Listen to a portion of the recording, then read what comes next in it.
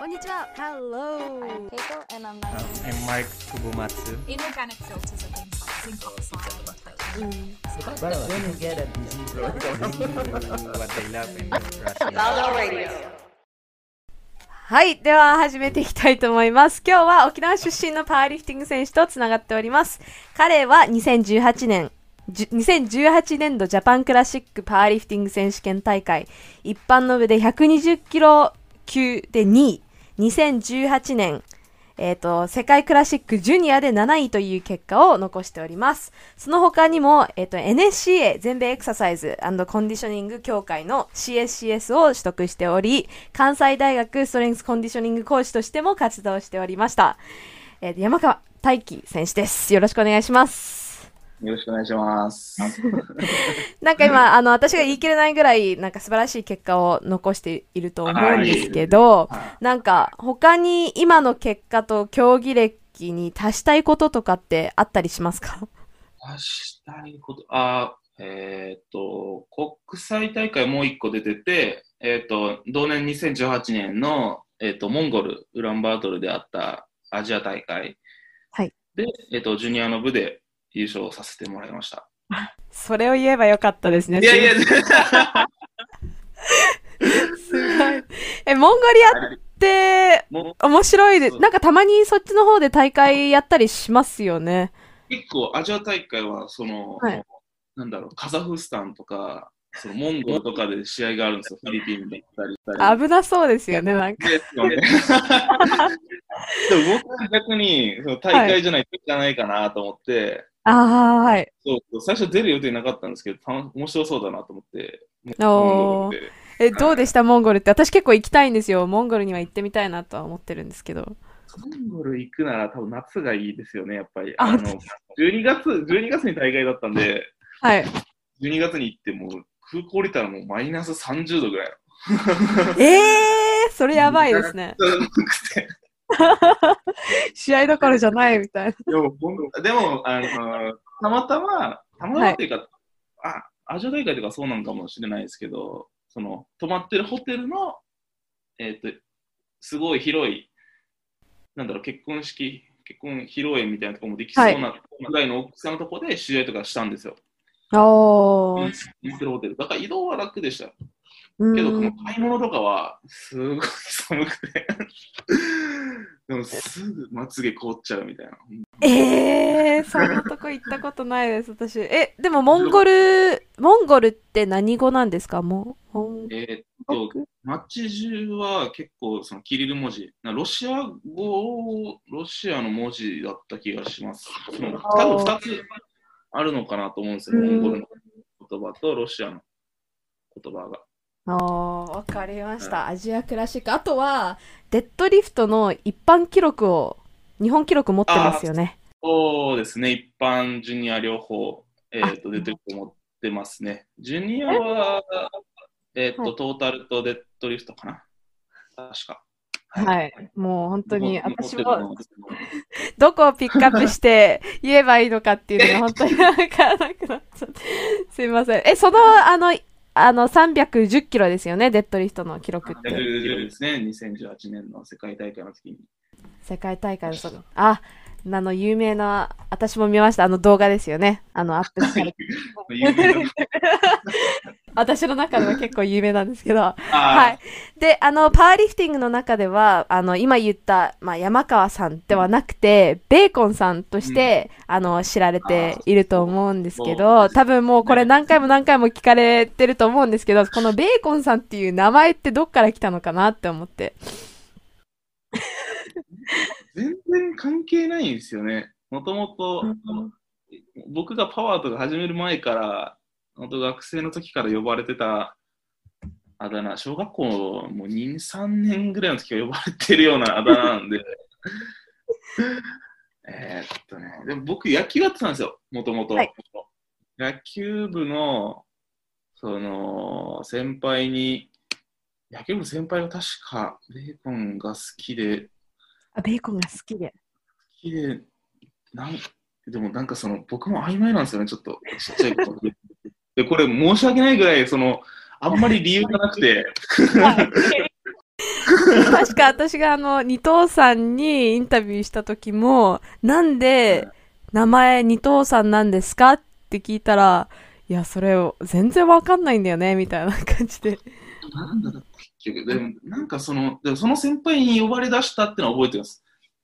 で、野球部内に広がって、で呼びやすいんですよ。なんかキャッチーっていうか、なんか、そうですね。なかなかない。そうそうそう。だから沖縄の僕の同級生、多分僕を名前で呼ぶ人いないです。多分パワーでもベーコンさんパワーでも多分そうだし、うん、そうなんですよね。面白い、いい名前だと思います。まあ、若いのにたくさんの素晴らしい結果を残しているということなんですけど、まあ、このパワーリフティングを始めたきっかけっていうのをちょっと経歴っていうか、スポーツ歴とかを通して、教えていただきたいんですけど。もともと野球をやってた補強のその先で、結局野球も好きだったけど、まあ、トレーニングにハマってる自分がいて、で大学進学の時に野球部入るか、野球部入ってなんかなんだろう、野球よりやっぱトレーニング楽しくなってきてたので、そんな中野球部に入ってもなんかすごい自分としてはなんかあんまりなんだろうな、どっちつかずな自分が嫌だったので、だったらもうトレーニングだけをちょっとあんまりね、誰にも迷惑をかけずに一人で続けようかなとも思ってて。トレーニングって、その時って、筋トレ、今の感じのトレーニングですか？そんなになんか、トレーニング指導者って言っても、そんな筋トレ教えてくれる指導者っていなかったので、なんだろうな、もう簡単に、もう本当、ベンチプレスとアームカールとみたいな、腹筋とみたいな。簡単でも、それでも楽しかったんで、はい、で大学入った時に、なんか、せっかくだからいろいろ調べてやってみようと思って、そのビッグ3が、いいらしいっていう、なんか体をでかくするとか強くするにはビッグ3がいいらしいと思って、スクワットとデッド、大学入ってから、そのトレーニングをやり入れましたね。じゃあ一番長いのはベンチがやってる時間が一番長いっていうことですか？が多分一番長いと思います。結果的に。で、まあ大学から一番最初の大会って何だったりするんですか？一番最初の大会、実はパワーじゃなくてボディービルフ大会。大学2年の時に確か大学2年の時の7月、夏に出た、その、ボディビル大会。はい。それのきっかけも、だから、なんだったかな。本当大学のトレーニングルームってあるんですけど、でそこで、僕の2つ上の先輩に、急になんか、お前、なんか体でかいな、みたいな。すごいな、みたいな。何年生だみたいになって、はい。で何目指してトレーニングしてんだって思って、何目指してるっていうあれもなくてそしてはただ単純に楽しくて続けてただけなんで、好奇心で、自分の好奇心というか、ボディービル一緒に出ようってなって、はい、ボディービル出たのが始まりでしたね、確か。はい。なんかボディービル出るのって結構勇気いりません？だってほぼ裸になるわけじゃないですか。それでみんなの前で、そうですよね、みんなの前で筋肉を見せてみたいな感じの勇気がいるなって思うんですけど、どうでした？最初に出る時の大会。衝撃でしたよ。でもなんか、僕も今までやったことない競技を、僕、野球しかやってきてないんですよ、今まで。はい。野球以外のことを、なんかやる、人前で披露するってこと、確かほとんどなかったと思うんで、逆に、そのステージに立つまで分かんなかったです。そういう、すげえ、なんだろう、すげえ緊張するっていうのもあんまり分からなくて、ポージング練習ってことをボディービルはよくやるんですよ。だから、なんか、ほぼ毎日のように、自分の体をよりよく見せるためにもやるんですけど、それをやってたにもかかわらず、いざ、俺本当に今からステージに立つんだってなって、その時に初めてなんかすごい緊張しだして、うわ、早く降りてとか、いやこんな体じゃちょっとみたいな、あダメだっていう感じでしたね、最初の大会は。まあ、野球ってやっぱりチームがいて、まあチーム一緒に戦うっていうのあると思いますし、でもボディービルってやっぱり全部一人じゃないですか。全部できるそういう意味だけで、そういう意味でなんか、新しい緊張っていう、緊張の仕方が違いますよね。全然違いました。なんか良くも悪くもチームに左右されるじゃないですか、チームスポーツって。自分が、まあ本当にプロの選手ってのは多分、自分の、能力、他人に振り回されずに結構自分の結果を出すような選手も多いと思うんですけど、学生のチームスポーツってやっぱりチームの雰囲気が悪かったら、チーム成績も悪くなっていくし、チーム成績が良くなっていけば、なんか個人の能力も上がっていくような感じがしてて、でも、なんかボディビルをやっぱ始めた時も、結局やるの全部自分で、なんか大会に向けての準備もいろんなことを計画していくのも自分だったし、そうですね、なんか、僕はなんか本当気づくの遅くて、全部終わった後になんか、すごかったなっていうか、なんか今までやってきたものって全部違かったなって覚えてます。未だに覚えてますね。大会終わって、仲いい人たちでご飯いた時も、なんかあんまりずっとそのこと考えちゃってて、今までのなんかもっと真剣にやらないとダメだなってそこで思って、なんかそこでスイッチ変わった気がします、僕の中で。やってみて初めて気づいた。やってみて初めて、なんかこんなんじゃダメだと思って。トレーニングに対してももっと真剣にアプローチしないと自分の体って変わらないし、やっぱり減量してやっぱ思うんですよね。全然自分筋肉ないじゃんって。脂肪が全部落ちて。こんなに筋肉だと思ってたものは全部脂肪だったのか。すごい、だから自分の中で多分、なんだろうな。トレーニング続けて、だから体も変わってたんですよね。だから大学1年でいっぱいトレーニングして、自分なりに体変わってたつもりだったけど、大会に出てみて、全然違うと思って。でもやっぱり、その気持ちがあって、やっぱりもっとやればよかったとか、そういう気持ちって、悔いになったりするんですか？それともモチベーションにつながるんですか？ベイコさんの場合って。僕はモチベーションになりましたね。もっとやってやるみたいな。もっとやってやるとか、いや、こんなんじゃないって思ったんですよ。恥ずかしい話。俺はこんなんじゃないと。俺はこんなんじゃない、もっと、周りを驚かせたいっていうか、思って、そうですね、全然、確かに一瞬落ち込みました。一瞬落ち込んだんですけど、でも、すぐもう3日間ぐらいトレーニングせずに、一回いろいろ考えてみて、でも、いや、なんかここで、ボディビルって別に続ける気なかったんで、そこも。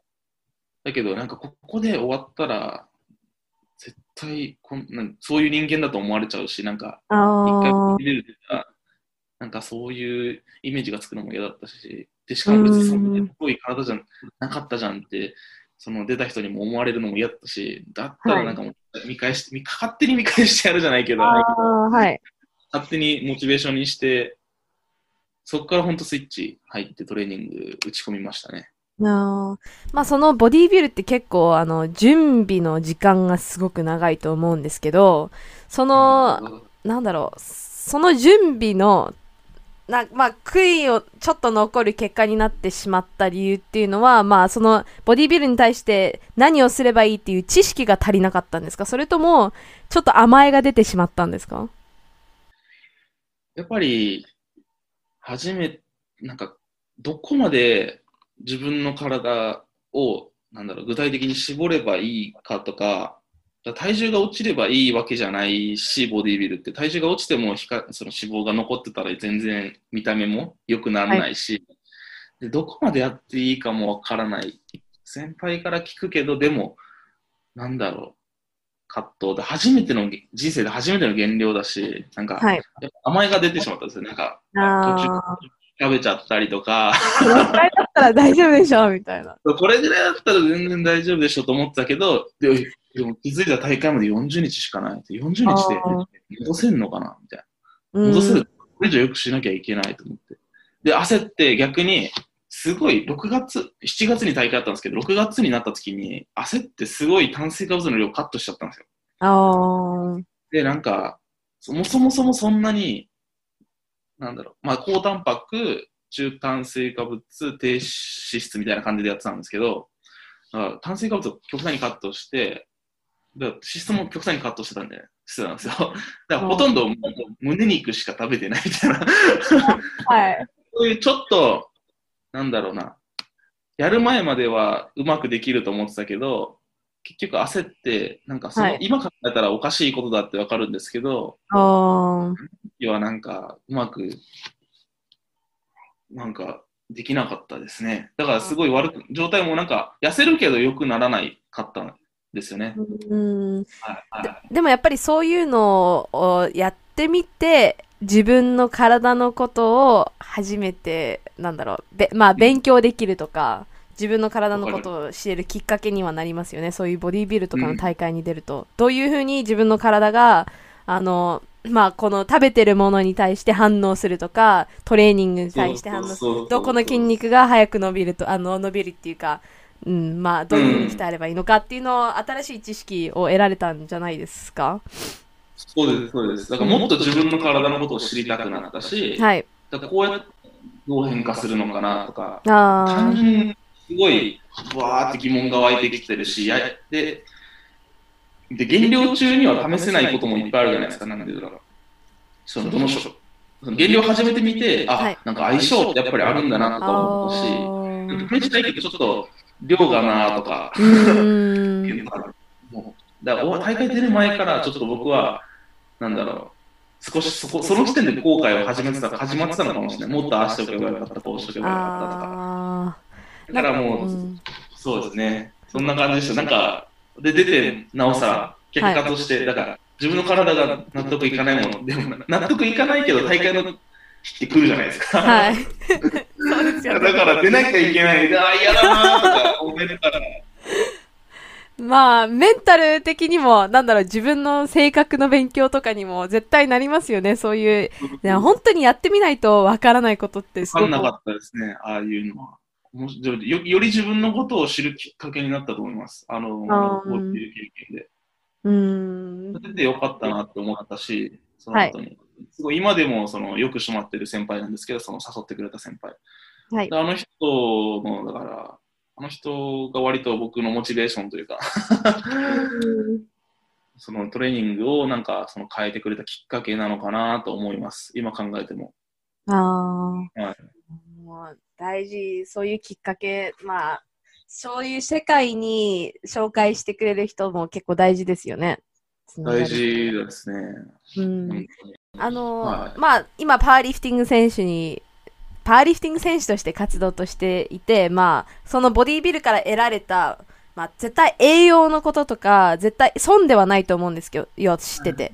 あと他になんか、ボディービルやってて、今のパワーリフティングにつながったこと、やっててよかったなっていうこととかって他にあったりしますか？やっぱり、なんだろう。まあ、絶対的に、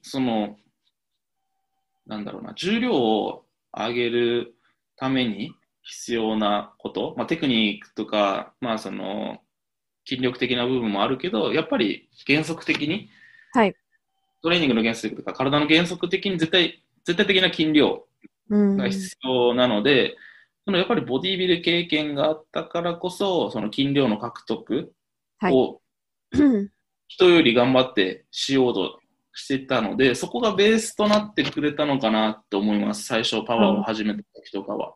頑張って、僕の中では結構もう全部筋肥大のためにってやってたので、逆に僕パワー、身長とか体重の割にパワーないと思ってたんですけど、でもそれはパワーのためのトレーニングしてないからなんだなって後々気づきました。その勉強をやってる中で。しっかりそうですね。ボディビルをやって、まあ、そのパワーリフティングの土台作りになったっていう感じですね。土台作りになったと思います。筋量があったことは。はいパワーリフティングの今のプログラミングとかって、筋肥大のブロックとかって最初にやったりする海外選手が多いなとも思いますし、はいはい、まあそういう面では。結局、そうですね、筋肉、筋繊維、その筋繊維のタワーを、筋肥大では、はい。その自分の体の中にある筋肥大のタワーをできるだけ増やしていきたい。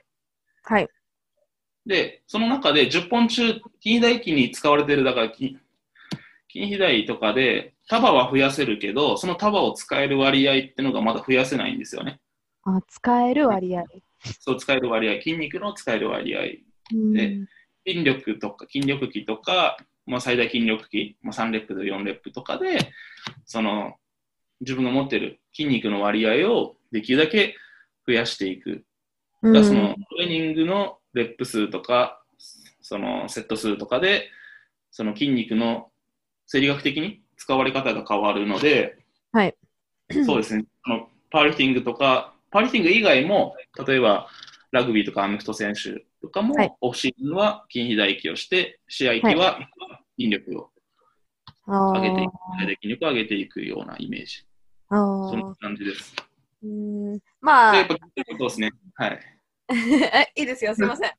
原則としてやっぱり筋肉を増やす時期っていうのはパワーリフティングも絶対必要かなと思います。まあどのくらいかかってるのかなっていうのがすごく気になるんですよ。筋量と筋力がまた筋肉増やせば強くなるとかいう人と、筋肉ないけど、まあ筋力がある、もっと筋肉を使える、日本語でどうやって言うんだっけ、モーターユニットって言うんですけど、モーターユニット、まあ、その、モーターユニットを増やすっていうことですかね、そうですね、筋肉なくても、まあまあ筋力で、筋力と筋肉量は全然違うっていう、その2つにパッて分かれると思うんですけど、まあそういうわけじゃないんですよね、まあ、ある程度かかってるし、まあ 100% かかってるわけでもないし、みたいな。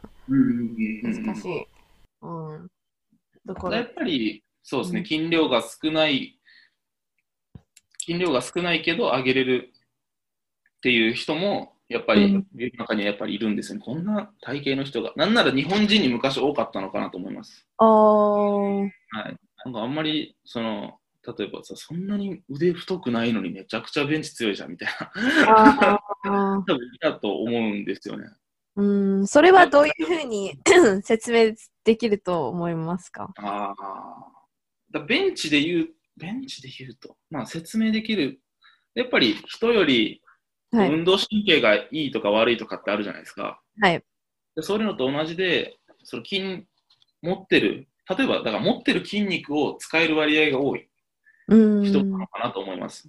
逆に、そうですね、100% のある例えば、筋量はあるけど、その筋量を実に30%とか40%しか使ってないような人だと、やっぱり見た目の割には重量は使えないねとかで思われる。そうで逆に軽くて自分の体重軽くてあんまり筋肉ないような人でもすごい重たい重量を扱える。はい。技術的な面もまあそれ加味されると思うんですけど、はい。やっぱ自分の体の使い方がうまいっていう風になるのかな、そこは。はい。まあまあ運動神経もありますし、まあテクニックも入ってますし、このパワーのトレーニングで、まあ使える筋肉を使える割合を増やすトレーニングですもんね。絶対必要。あと、パワーリフティングはその深さの基準があるじゃないですか。はい。深さ、スクワットもそうだし、まあデッドも、パワーリフティングって極論結構居住距離を削れるじゃないですか。はい。で、上手くなっていけばなるほど、その柔軟性も上がるし、そのテクニックも上がるし、デッドリフトも、例えばナローからワイドにする、まあ、その使われる筋肉は違うにしろ、やっぱり居住距離は削れる。はい。だから、上手くなっていけばいくほど居城距離もその居城距離が削れたりするし、はい。だからこそなんか体重とかも変えずに、うそのん。自分の上げれる重量を上げれたりするのかなと思います、そこは。どんだけ楽に上げられるかの競技ですもんね、パワーリフティング。だからここはそうですね、体重をあんまり変えなくても、体重は維持できて、はい。維持できたまま重量って別にその表情距離は関係ないじゃないですか。重量を別に、はい、前回よりその重量は上がって居城距離は短くなってるかもしれないけど、まあ、重量は上がってればいいじゃないですか、パワーリフティングで。そうですね。はい、だからそういうことも可能なのかなと思うし、はい、また違う世界ですよね。なんか、あともう一つすごく気になったのが、まあ、金量の話からちょっとつなげていきたいんですけど、インターネットで昨日の夜、さなきさんと SBD ジャパンのインタビューを読んでたんですよ。ベイコさんの。記事を読んでて、それでまあ、いつだったっけ高校の時83キロ高校3年生の時に83キロで、4、5年ぐらいで、今は120キロ近くあると思うんですけど、それって自然的に、まあトレーニングもしたと思うんですけど、あと他に、こんなに体重って上がるもんなんですか？これは自然的ではないですね。自然的ではないです。全然。僕が覚えてる範囲の体重の推移は、はい。大学、だから2年でボディビル出たって言ったじゃないですか。はい。ボディビル出た減量の前が確か92キロあったんですよ。高3から大学2年まで92キロまでなんか増えたんですよね。トレーニング頑張ってて。で、そこから減量して、大会当日多分78キロ。78キロ。78キロ。結構もう、自分の中では結構ガリガリだったんですけど。で、大会終わって、で、もうなんか、本当はそこから、なんだろう、減量食みたいなものを量だけ増やして、そのリーンに過ごせばいいっていうのを頭では分かってたんですけど、はい、すごい食べちゃって、終わった後。すぐ92キロぐらいまですぐ戻ったんです、本当に。3日ぐらいで、本当に。むくみとかも合わせて、体脂肪として蓄積されたわけじゃないと思うんですけど、はい、すぐ体重で戻っちゃって、こんなすぐ戻るんだと思って。でもどうせなら100キロを目指そうと思ったんですよ、その時に。逆に。はい。なんかもう自分のキャパシティをできるだけなんか上げてみようって思って、はい、100キロ、100キロを目指すって言って、100キロはでもなかなかいかなくて、すごい頑張ったんですよ、めちゃくちゃ、その年。で、冬頃に12月かな。そうですね、8月か12月ぐらいまで。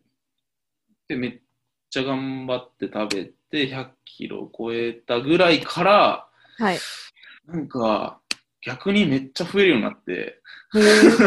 なんでだろう。体重が増えるようになった。こんなに俺、と思って。あんなに増えなかったけどなと思いながら。めっちゃ増えるようになったと思って。それってなんかパワーリフティング関係ありますかね？でも、パワーリフティングで、やっぱ使う重量が増えてきてからかな。めちゃくちゃだから体重増え、やっばと思って。パワーリフティング始めた年とか、105キロで僕デビューしたんですけど、確か。はい。105キロ級で。だから本当、パワーリフティング始めて1年でもう16とか17までいっちゃって、1年で、また10キロ増えちゃったよと思って。いつ止まるのみたいな。やばいじゃんと思って。俺どうなんのかなと思って。はい。本当はだから、どっかで区切りをつけて、すごいまあ結果的に大幅になっちゃってるんですけど、またいろんなことをリセットするために、その健康的に減量した方がいいっていうのは頭では分かっているんですけど、まあ、なかなか行動に移せてないですね、ここ数年。その気持ち。はい、大学卒業しても社会人になってってなると、なんか、あんまり難しいですね、そこは。なんかやっぱり美味しいもの食べたくなっちゃうし、そうですよね。今は何キロぐらいなんですか？今は、でももう100以上オーバーしちゃってるんですよね。あ、そうなんですね。22とか。それが、やっぱり、一番、まあ、快適じゃなくて、ナチュラルな、体重ってあると思うんそうですね。今のナチュラルだと思ってます。はい、120ちょっと超えるぐらいが。ちょっと超えてる今のが、まあ、増えもせず、減りもせず、ような感じ。はい。だけど、自分のその理想の動き、はい。なんだろう、を出せるのはもっと下、そうなんだろうな。もう少し下なのかな、やっぱり105キロぐらいの時の方が良かったのかなと思います、体の動き。動き。はい、結局、人間のその骨の長さとかは変わらないけど、肉付きが変わるせいで、やっぱり取れないフォームっていうのが出てくるので、だから関節の動きをだから邪魔しない体重で強くなるのがやっぱ一番その人にとって一番いいのかなと思います。怪我もしづらいし。例えばスクワットとかで足がすごい極端に太くなり始めて、理想的なフォームが取れない。はい。その深さも出づらいし、深さを出そうとしてすごい無理な体勢になっちゃう。なんだろうな。そうですね。骨の太さ、骨じゃない、筋肉の太さとかで、フォームがすごいでかくなっちゃってとか。はい。また、フォームが変わるとまたあれですもんね。発揮できる力とかも変わってきますし。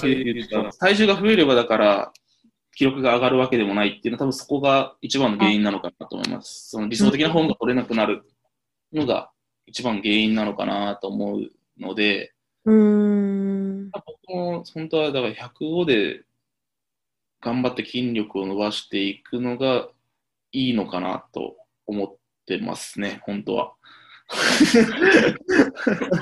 最後の付け足しの本当は。100キロ。まあ、100キロでもまあ、普通の人からったらすごい重いんで、体の動き邪魔してるでしょって言われるかもしれないですけど。でもまあ、120キロよりはやっぱ105キロなのかなとも思うし。また大変ですけどね。いやでも結構私がよく聞くのが減量じゃない増量できない人って結構いるんですよ、周りに。私はなんかそういう風にたまに聞かれると食べればいいじゃんみたいな感じですぐ答えちゃうんですけど、食べてるのに太くなれないとか、食べてるのに体重が上がらないとか結構周りにいるんですよ。そういう人って何がまあ問題だと思いますか？何が問題だ、結局変えれない体質の部分もあるんですね、そこは。そうなんですね。もともと持ってる体質。だから結局、カロリーとか食べたものをエネルギーとして取り込むじゃないですか。はい。それを体に吸収できる割合が高い人と、熱として体から逃げちゃう人。やっぱいるんで、その割合の問題なのかなと思います。だから体にいっぱい取り込められる人と、逆に熱として逃げちゃう。体に吸収されずに、そのまま排出されちゃうような。いや、でもなんか、結構、なんだろう、周りの、なんか私が教わってきたことだと、まあ消費カロリー以上に食べてれば絶対に体重が上がるとか、別にそれって 100% あってはないですよね。そうですね。なんかその辺はなんか、そうですね、難しい。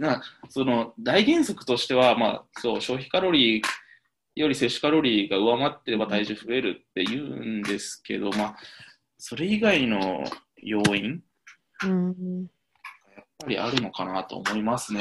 はい。なんかみんな同じレベルの生活レベルをしてるわけじゃないし、レベルも違うんで、そこは、はい、人によって変わるんじゃないかなと思います。で、なんか、やっぱ苦しいんですよね。増えない人に食べろって言われても。あ僕の周りにもいっぱいいるんで、あ、はい。はい、僕も食べればいいじゃんって僕も今思うんですけど、いやけどやっぱ増えないし、はい。はい、その辺はだから消費カロリーを削るしかないですよね、もうそこは。あ、いいですね、それ。だから極端、なんか、まあ、アクティブに過ごすことはすごい大事なんですけど、はい。その体重増やしたい期間はちょっと頑張ってあんまり動かないようにするとか。いや、もう本当に私気持ちがわからないんですよ。もう食べたら私すぐ太るんで、しかももういつも気をつけてなきゃいけない人なんで、もう本当に体重増やせないっていう人の気持ちがすごく理解するのが難しいなっていうものが私ですね。はい、僕もそうっす。今も増えちゃいます。いや、まあ、これはやったか。まあ、二つ、ボディービルと今、パワーリフティングの話をちょっと触れたと思うんですけど、まあ、ボディービルとパワーはまあ、一般的の目から見て、すごく似ているというイメージがすごくあると思うんですけど、まあ、実際やることは全然違うじゃないですか。で、違いますね。はい。で、まあ、両方とも経験した選手として、まあ、ボディービルでいい選手になるために必要な考え方とか見方とか性格と、パワーリフティングで成功していくために必要な考え方とか、この違いって何だと思いますか？そうですね。ボディービルとパワーリフティングってだから同じバーベルを使って、要は筋肉を増やしたり重量をもっと扱ってるものは一緒だけど、トレーニングメニューだったり、目的が違うじゃないですか。だとボディービルだと、例えばどんなにだから筋肉を大きくしたところで筋肉を大きくしたとしても、だからステージでよく見えなきゃいけない。はい。で、パワーリフティングも練習でいくら上げたところでも、大会でその上げなきゃ意味がないじゃないですか。パワーリフターとして活動するのであれば。やっぱマインドセットは一緒で、目的、あんまりそのジム内で完結させすぎちゃいけないっていうことを忘れなければ、絶対成功するんですよね。そのジム内で完結することではないから、トレーニングをして筋肉を育てたり、重量を上げたりするけど、だから、あんまりだからジム内の記録に固執しちゃいけないし、だからジム内で記録を出すことを、やっぱメインターゲットにしちゃダメなんですね。大会で結果を出すことにフォーカスすれば、やっぱり必要なことが分かってくる。大会で、まあ、それやっぱりパワーリフティングもボディービルも、ジム内でいいトレーニングをしなきゃいけないけど、けどそれは大会に目指して行ってきたいいトレーニングであって、そのジム内でいいトレーニングをして満足しちゃいけないんですよね。なんかジムで自己ベスト出しても別に関係ないですもんね、結局。というか、やっぱりあくまでそれは試合に即した形で出せれば、まあ、つながりもあるし、っていうのはあるんですけど、なんだろうな。本当ワンレームのベストを出すのは大会だけでいいのかなとも思うし。だからそこはなんか、僕よくだからマックス何キロとか聞かれるんですけど、あんまり分かんなくて自分の推定だったらとか言う推定だったらってなんやねんって感じなんですけど、まあでもそういう答え方しかできないし、でやればやるほどそのマックスっていうのはその日々変化するものだということに気づくじゃないですか。今の時期モテるけど、今の時期はモテるけどたまたま。でも、あの時期、近畿大期になったら、モテないかもしれないとか、話しちゃって。でもそうですね。フォーカスを、まあ、ボディービルだったら、そのステージ。で、パワーリフティングだったら、プラットフォーム。そこで結果を残すっていう、このフォーカスを失わなければ、まあ、そこに向かって一生懸命できる人だったら成功できてい絶対ける。できると思います。そうは知らなければ。はい。いや、なんかパワーリフティング、いや、パワーリフティングって結構、まあもちろん食事も大事だと思うんですけど、私がボディービルとかできない理由っていうのは、生活になるからで割り切れないんですよ。なので、オンとオフがないと私は多分やっていけないと思うんですよ。ボディビルって本当に24時間、もう1週間ずっと自分動く量、食べてるものとか、ポージング、トレーニングもちろん全部考えてなきゃいけないじゃないですか。でもパワーリフティングってまあ体重内に、まあ大事ですけど、栄養も体重内に抑えられて、トレーニングで全部っていうか、フォーカスを全部そこの2時間に持っていくっていうところで、結構、私は、まあ、パワーの方に向いてる性格なのかなとか思ったりしますね。だからなんか性格とかあるのかなって思ってて。すごい、だから上に行けば行くほど、なんだろう。そうですね。ボディービルぐらい、プライベートまで侵食されるのはすごいですよね、本当に。なんだろう。いや、もう、合う合わない絶対あると思いますね。難しいですね。本当に。僕も今、ボディービル全然できる気がしないんですけど、それは同じ理由です、僕も。はい。トレーニングしてればまあ出れるし、なんだろう。ボディービルディングほど食事を気をつけなければいけなくても出れるわけで、今は。はい。確かに。そんな感じですかね。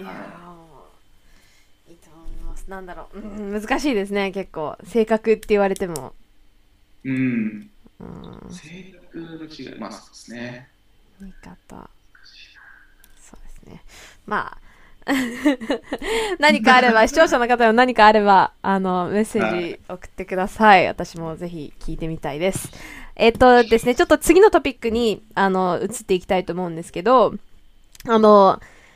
まあ、皆さん、今、パワーリフティング選手って、2つのアカウントを持つのが結構普通になってきてるのかなと思うんですよ。普通の、どうやって分けてるんですかね。トレーニングのだけの動画を、記録として残すアカウントと、そうですね。で、コミュニケーションを取ったり、コミュニティとつながるようなアカウント、パワーリフティング、なんか、プライベートアカウントっていうか、なんだろうな、コミュニティつながってるとこと、なんだろう、トレーニングログとして、動画を、その日のトレーニングの内容を送る。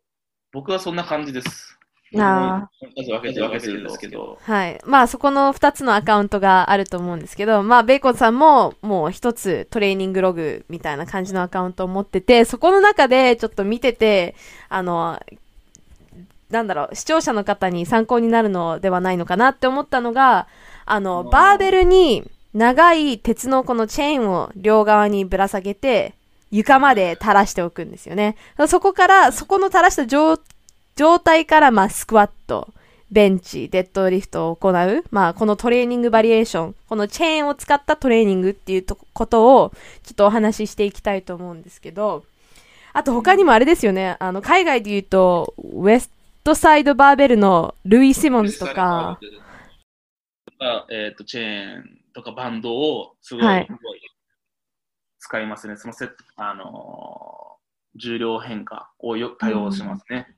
と、あと、日本で言うと、昨日 YouTube で見てたんですけど、ベンチプレスのケイタさんも、チェーンを使って、このベンチプレスを行う、このバリエーションみたいな感じの紹介してたと思うんですけど、そしてまあもちろんベーコンさんも使っていて、まあ初めてこのチェーンを使ってトレーニングをするっていうことを聞く視聴者の方にちょっと説明していただきたいんですけど、まあ、チェーンを使ってトレーニングするこの、効果と、なんだろう、まあトレーニングのプラスになる理由っていうのをちょっと教えていただけますか？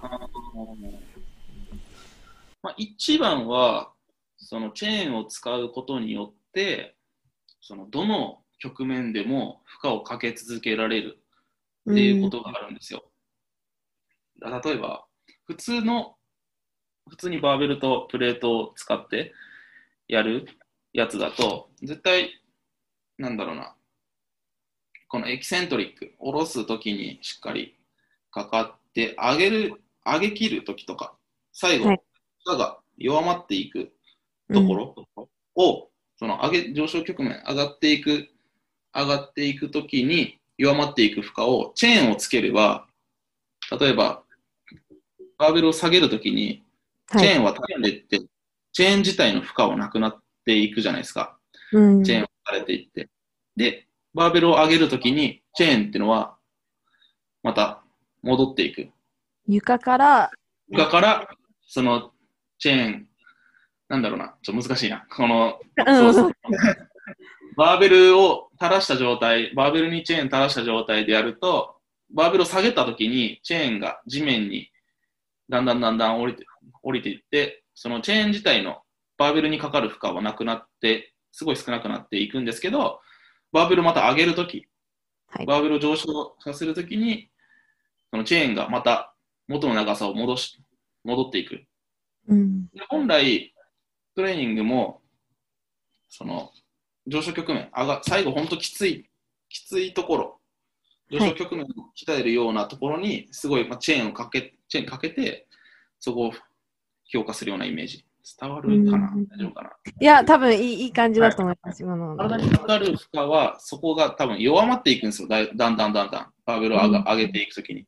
で、その負荷として弱まっていくところにチェーンをつけるんで、チェーンっていうのは特性上、だんだん長くなっていくじゃないですか、バーベルにつけると。でそこをしっかり鍛えられる。その局面、バーベルを上げるとき、下げるときにしっかり負荷をかけれるのかなと思います。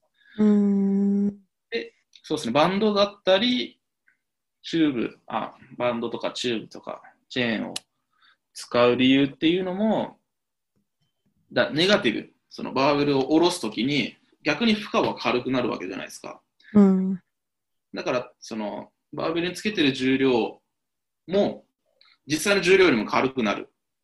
けど、上げるときはきついっていう、そのパワーリフティングとか筋力を伸ばすときに絶対必要な能力を鍛えれるのかなと思います。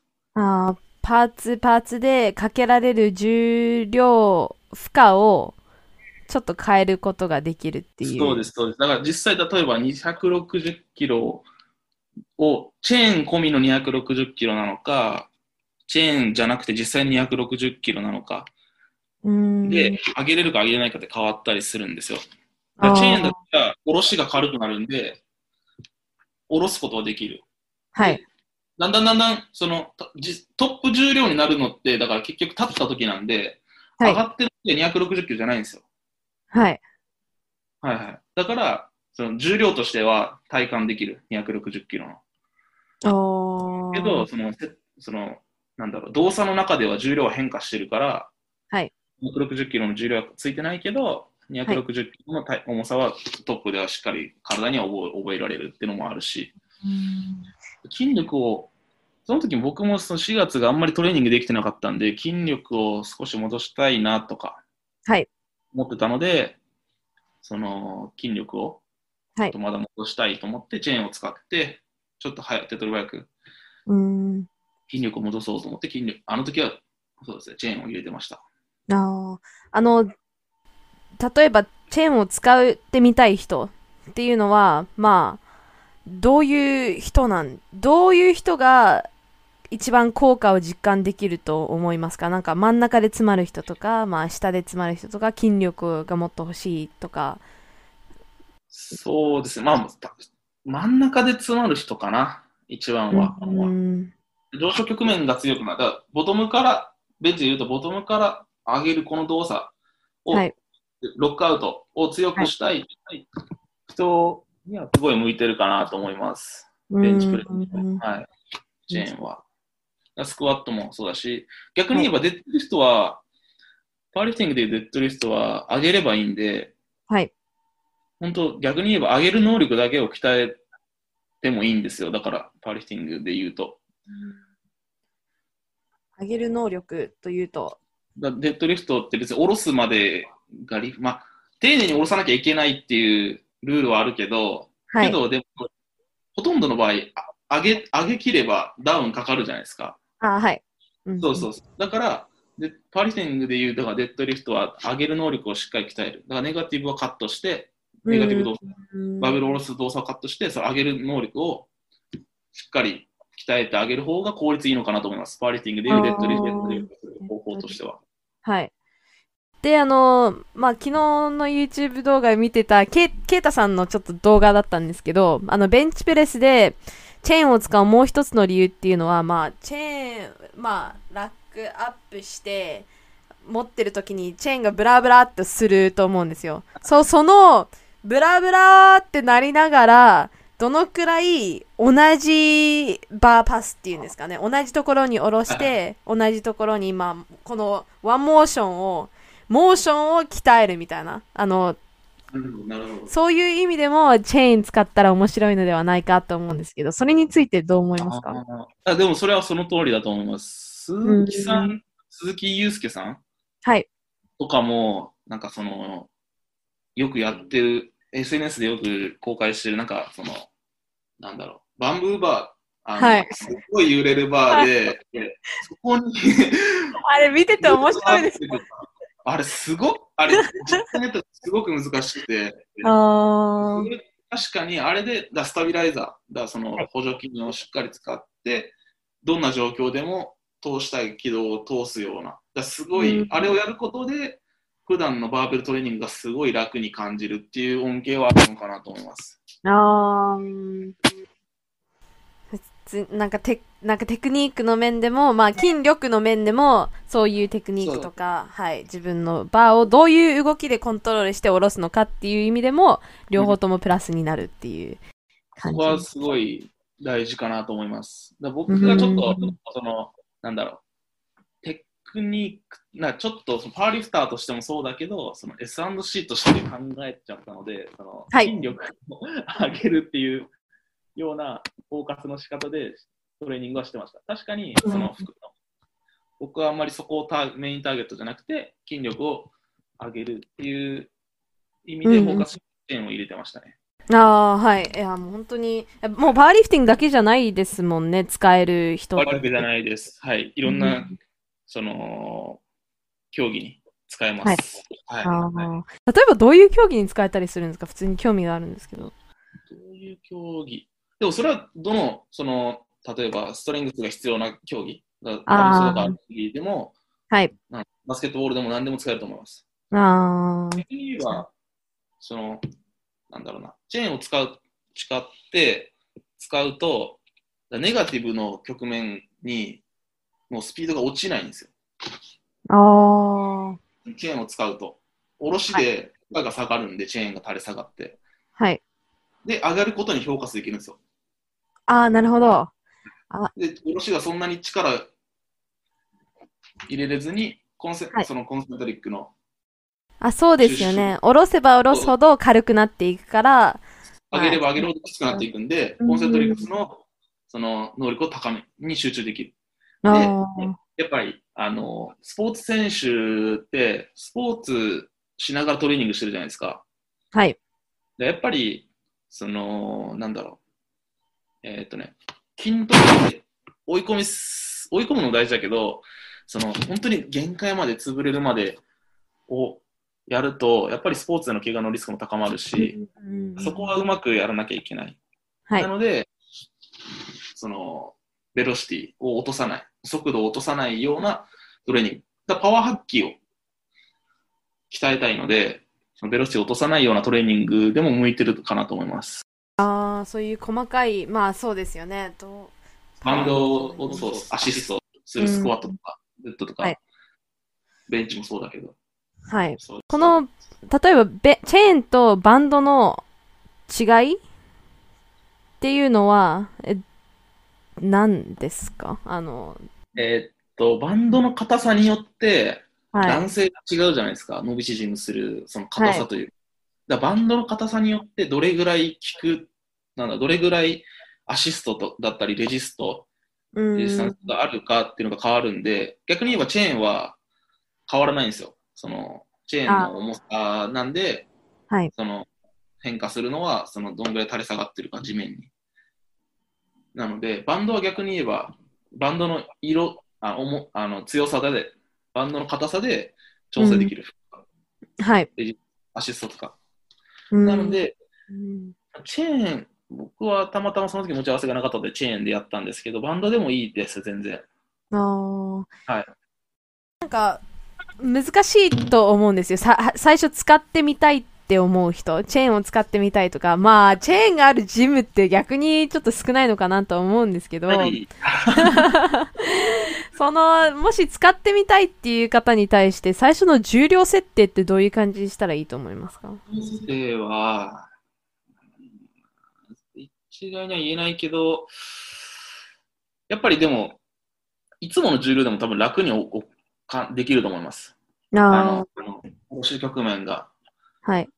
楽なんで。で、まずはいつもと同じ重量でやってみる。全部込みで。全部込みの重量をチェーン込みの重量にする。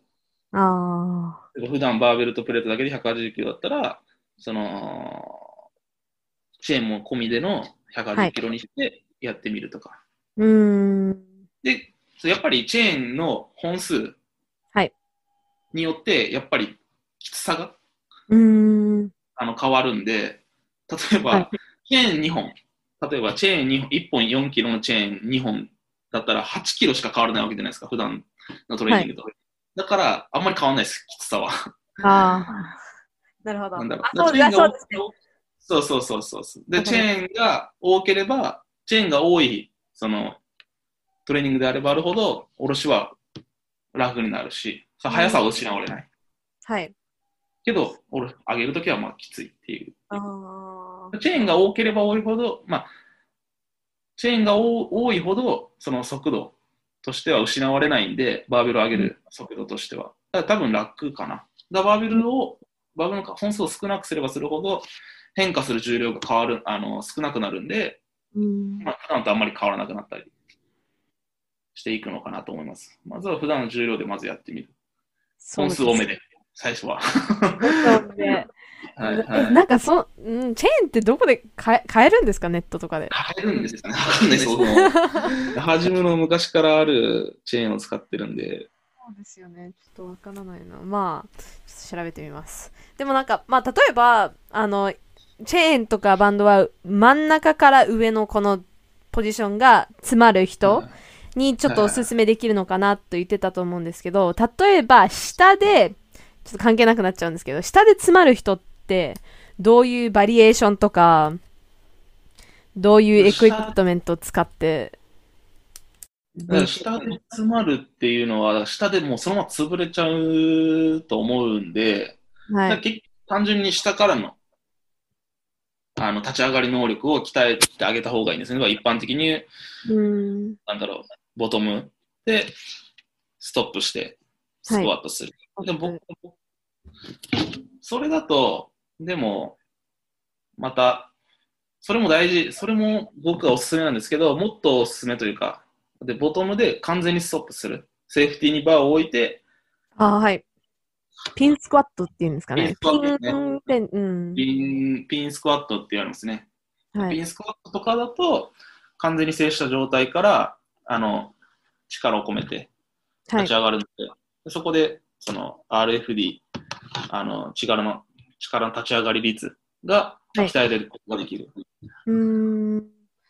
一回、そのバーのモーションを止めて、完全に負荷を、ほぼゼロにした状態から、また、そこからゼロからの、そうですよね、力を。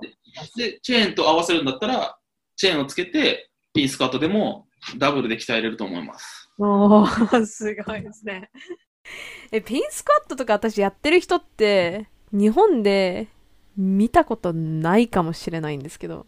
ないかな。ポーズが多分一般的ですね、多分。そうですよね。下でのポーズ。よりハードになるので、そのセーフティーに置くことで、立ち上がりが。だから、まあ、ピン結構おすすめですね。で、あ置くんで、その、はい初めてやった人は多分、すごい前に持ってかれると思うんです。あー、なるほど。はい。置いたとき、立ち上がろうとして、うんだいたいお尻から上がってくるんで、すはい。ごい、何あ流れやすくなったりするんで、それでもそこでまた軸のー、はい。確認もできるし、うん。トレーニングのバリエーションとしては、その下からの立ち上がりを鍛えたいんだったら、まあ、そのピンスクワットかな、一番は。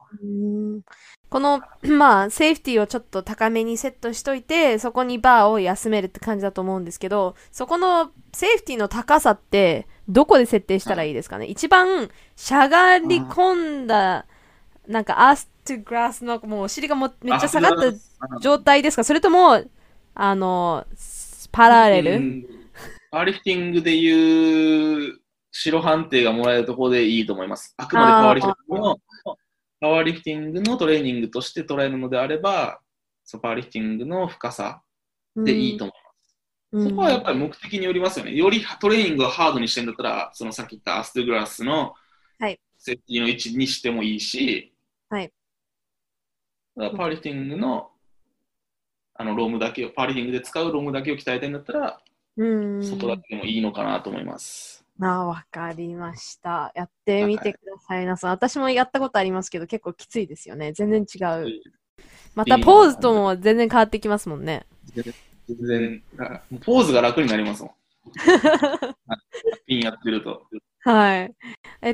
他になんかおすすめのトレーニングエクイプメントとかってありますか？セーフティーバースクワットだっけ？セーフティースクワットバーだっけ？それ、やったことないです、私。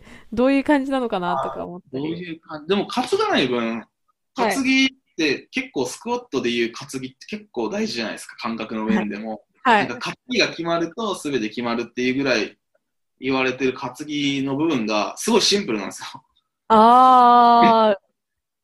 なんで、確かに担ぎにあんまりとらわれないんで、はい、しゃがむことに集中してできる。だから足を鍛えやすいですね、セーフティースクワットバーの方が。なんか怖いっていう感想が結構よく聞くんですけど。怖いですかね。わかんないですけど。あと他にありますか？はい。セーフティースクワット。ランジとかもしやすいですね、セーフティースクワットバーだったら。他のおすすめのエクイプメント。なんだろうな。トラップバーとか、トラップバーですね。トラップバー、いいですよね、トラップバー。トラップバー使ったことあります？あります、あれは。はい。あれとかも、結構、だから、ハムストリングスとか、その腰の部分が高かったりする人って、正しいデッドリフトの姿勢取れない人多いんですよ。だから、背中丸まっちゃったりとか、正しい姿勢が取れない人結局あれって手が前にあるから、デッドリフトって体の前にバーベルがあるから、絶対体ってこう前に持ってかれやすいんですよ。けど、トラップだと横にあるんで、確かに正しい姿勢を取りやすいっていうのはあります、トラップの方が。確かに楽っていうイメージがありますね、本当に。トラップバー好きです、私結構。トラップバーを補助で使うっていうよりは、だから、なんだかな。導入として、デッドリフトの。導入だったり、正しい姿勢でデッドリフトができない人向けなのかなとも思うし、逆に言えば足にも集中しやすいんで、背中が曲がりづらいし、強化すっていう意味では使えると思います。すごい。なかなかないですけどね、日本でそういう、あるのかな？わからないだけかな、私が。ですね。だからトレーニング器具、さっきもちょっと話したかもしれないですけど、やっぱりバーの速度って結構大事なので、バーの速度を測る機械、ベロシティ、VBT っていうか、そうですね、プッシュ。プッシュ。国内だとプッシュっていう製品はい。日本バーの速度を測る機器。おー。なんかそれって何かつけて、バーにつけて、携帯とかで見る。アプリでああ、いいですね。見るような感じ。はい。すごい。プッシュとか、はい。それは、そのワイヤレス経由っていうか、そのスマホとその機器、バーに直接つけるやつ。けど、でもそれだとちょっと誤差がやっぱりあるみたいな話を聞いたので、はい。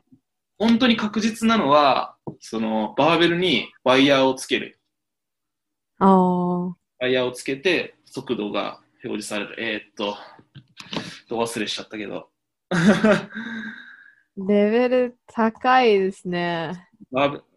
今、その自分のはい。トレーニングが行き詰まってる人とかは、まずバーの速度を測るトレーニングっていうのを、VBT、ベロシティベーストレーニングで検索していただくと、いろいろ出てくると思うんで、その、筋力を上げたい人は、やっぱ VBT を入れるっていうのはすごいおすすめします。はい。で、その出てる速度帯によって、その適切な、負荷との重量とか変わるんで、日によって調子が変わるじゃないですか、人間って。どんなに頑張って毎日整えようとしても。はい。変わるんで、だから、その、ベロシティをベースにする。重量をベースにするんじゃなくて、ベロシティをベースにすると、その相対負荷は変えずにできるじゃないですか。日によって、そうです。なんか、例えば、100キロでベンチできる日もあれば、今日重たくて90でしかベンチできない日もある。でそれをアップ段階で判断するために、アップからその機械を作って、機械を使って、大体毎回のトレーニングで同じ重量で、その速度測っておくんですよ。で、そしたら大体調子並みってわかるじゃないですか。今日速度出てるなとか、今日全然出てないなと思って。だったら、予定重量より下げたトレーニングを行ってあげる。逆調子いいから、そのセットとかレップの数は変えずに重量だけちょっと上げてあげる。また動画では測らないようなものですよね、それも。そうですね。その主観的に測れる部分と動画を見て判断できる部分ってあるんですけど、でもそれ結局見てるの自分なんで、動画を見てるの自分だし、その動いてるのも自分なんで、もう一つ客観的な指標を置くっていう意味でも、そういうバーベルの速度を測る機械を入れると、より、軽いと思ってたけど、そんな速度出てねえじゃんとか。確かに。自分やってみてわからないですもんね、たまに。そう。だから、かかってるみたいな。なんだろう。でも、パワーリフティングって早く上げる選手権じゃないんですよ。あくまで自分の調子とか波を、管理するような器具なので、パワーリフティングにおいて活用するんだったら、そういう自分の調子の波を、管理するようなシステム。で、人によっては、すごい粘ってあげる。人もいると思うんで、こっからあと2、3レップいくのみたいな人もいる。誰だろうステフィー・コエンの、彼。ハイデンバウイだったっけ、その人のデッドリフトやばいですよ。見たことありますか？なろうね。そうです。そっから行くのみたいな。そう、めっちゃいつも笑って。もう、一発目がすっごいゆっくりなんですよね。じわじわーっと上げていって。ステフィーの相撲も、すごい、ファーストプルで、多分状態前傾角度を変えないために、すごい足で押してると思うんですよね、ステフィーの。しかももう、フォームもすごいですよね。どんな重くても。さすがだなって思います。的な動きをしてるし、すごいですよね。スピードじゃないですね。あれは、だからテクニックな部分に依存しているのかなとも思うし。しっかり、すっごい体ですけどね。やばい体してますけどね。本当に。なんか他に誰か憧れのリフターさんとかいますか？海外のリフターさんとか。憧れのリフターか。まあ、同階級で言うと、アメリカの、デニス・コーネリアス選手。スキンヘッドの選手ってわかりますかね？誰デニス・コーネリアスっていうアメリカ。もともと普通にワールドチャンピオン、一般の。デニス・コーネリアス、多分インスタグラムとか。わかります。はい。デニス・コーネリアスと、あとは、ルーク・リチャードソンっていうイギリスの選手かな。ルーク・リチャードソン。史上、そうですね、20歳とか21歳で多分、トータル1トンやばいですね。イギリスの。でももう、はい。はい、ルーク・リチャードソン。今、ストロングマンのトレーニングメインでやってるんですけど、はい。でも憧れというか、僕の年下だけど本当に強くて。でかいですね。階級はもう上なんですけど、僕より。はい。でも、すごいかっこいい。本当に、ストロングスタイル。やばいですね。はい、370キロデッドリフト。はい。ナローなんですね。ナローなんですよ。かっこいい。この二人はよく僕は見ますね。参考にしてるとかじゃなくて、単純に強いし、はい。なんだろう。かっこいいなっていう。この二人が好きですね。なんか、ベコさんって相撲で引いたりしたことってあるんですか？一回だけ大会で出ました。本当ですか？去年。確か初めて会った時、初めて僕がお会いした白馬で多分一回目に来たんですけど、白馬はワイドで出ました。そうだったっけ？そうだった。あの時は多分唯一の試合です、ワイドで出た。はい、全然感覚違います。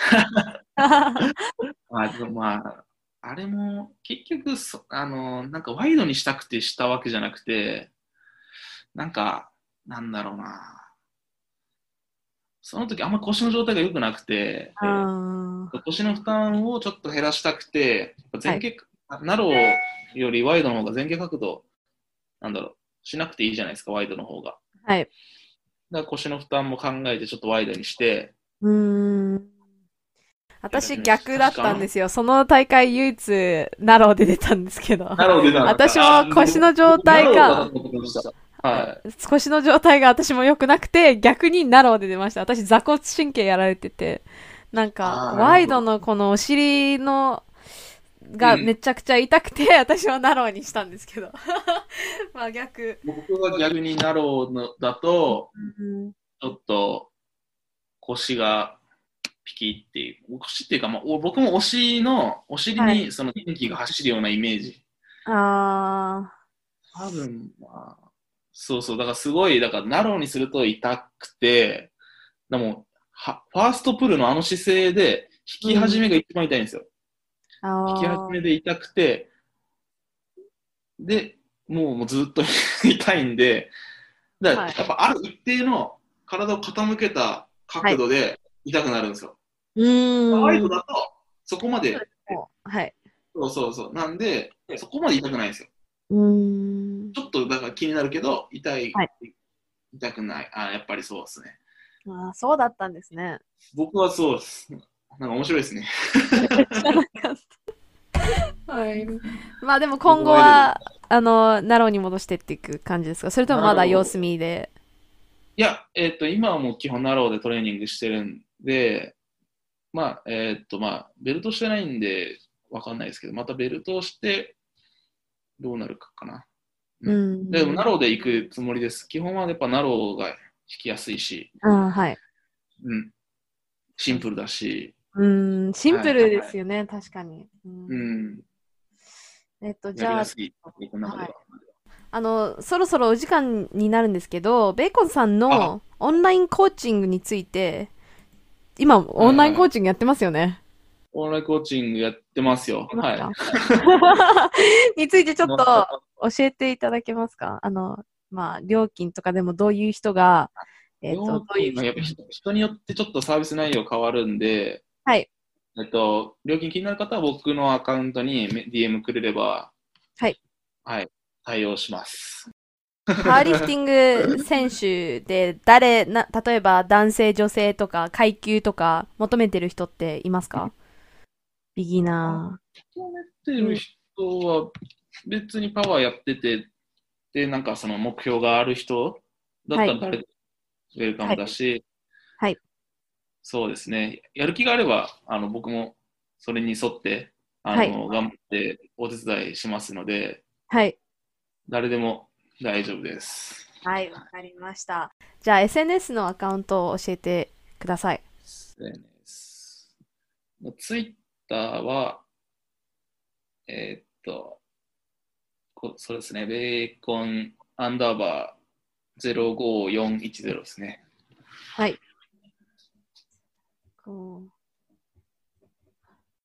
で、インスタグラム。インスタグラムは、トレーニングアカウントじゃない方、はい。メインのアカウントというか、は、ベーコンアンダーバー SC で。ベーコンなんですもんね。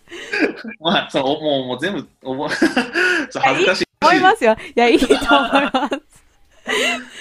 ですけど、私もそういう風にすればよかったですね。もうちょっと遅いけど。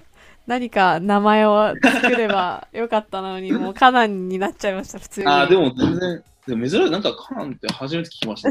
そうです。珍しいです。もう親がぶっ飛んでるので、ちょっと変わった名前をみたいな。なるほど。はい。わかりました。そうですね。なので、まあ、オンラインコーチについて質問がある方などいれば、こちらのツイッターでも、まあ、インスタグラムでもメッセージを送ってくださいっていう感じですね。なんか今後の目標って何かありますか？今後の目標、直近の目標はまだ、できてないこと。はい。大会でトータル800出す。はい、850。まあ、ゆくゆくは900を出したいと思ってます。はい。すごく、はい、楽しみにしています。ベーコン選手でした。本日は本当にありがとうございました。ありがとうございました。こちらこそ。ありがとうございます。ありがとうございます。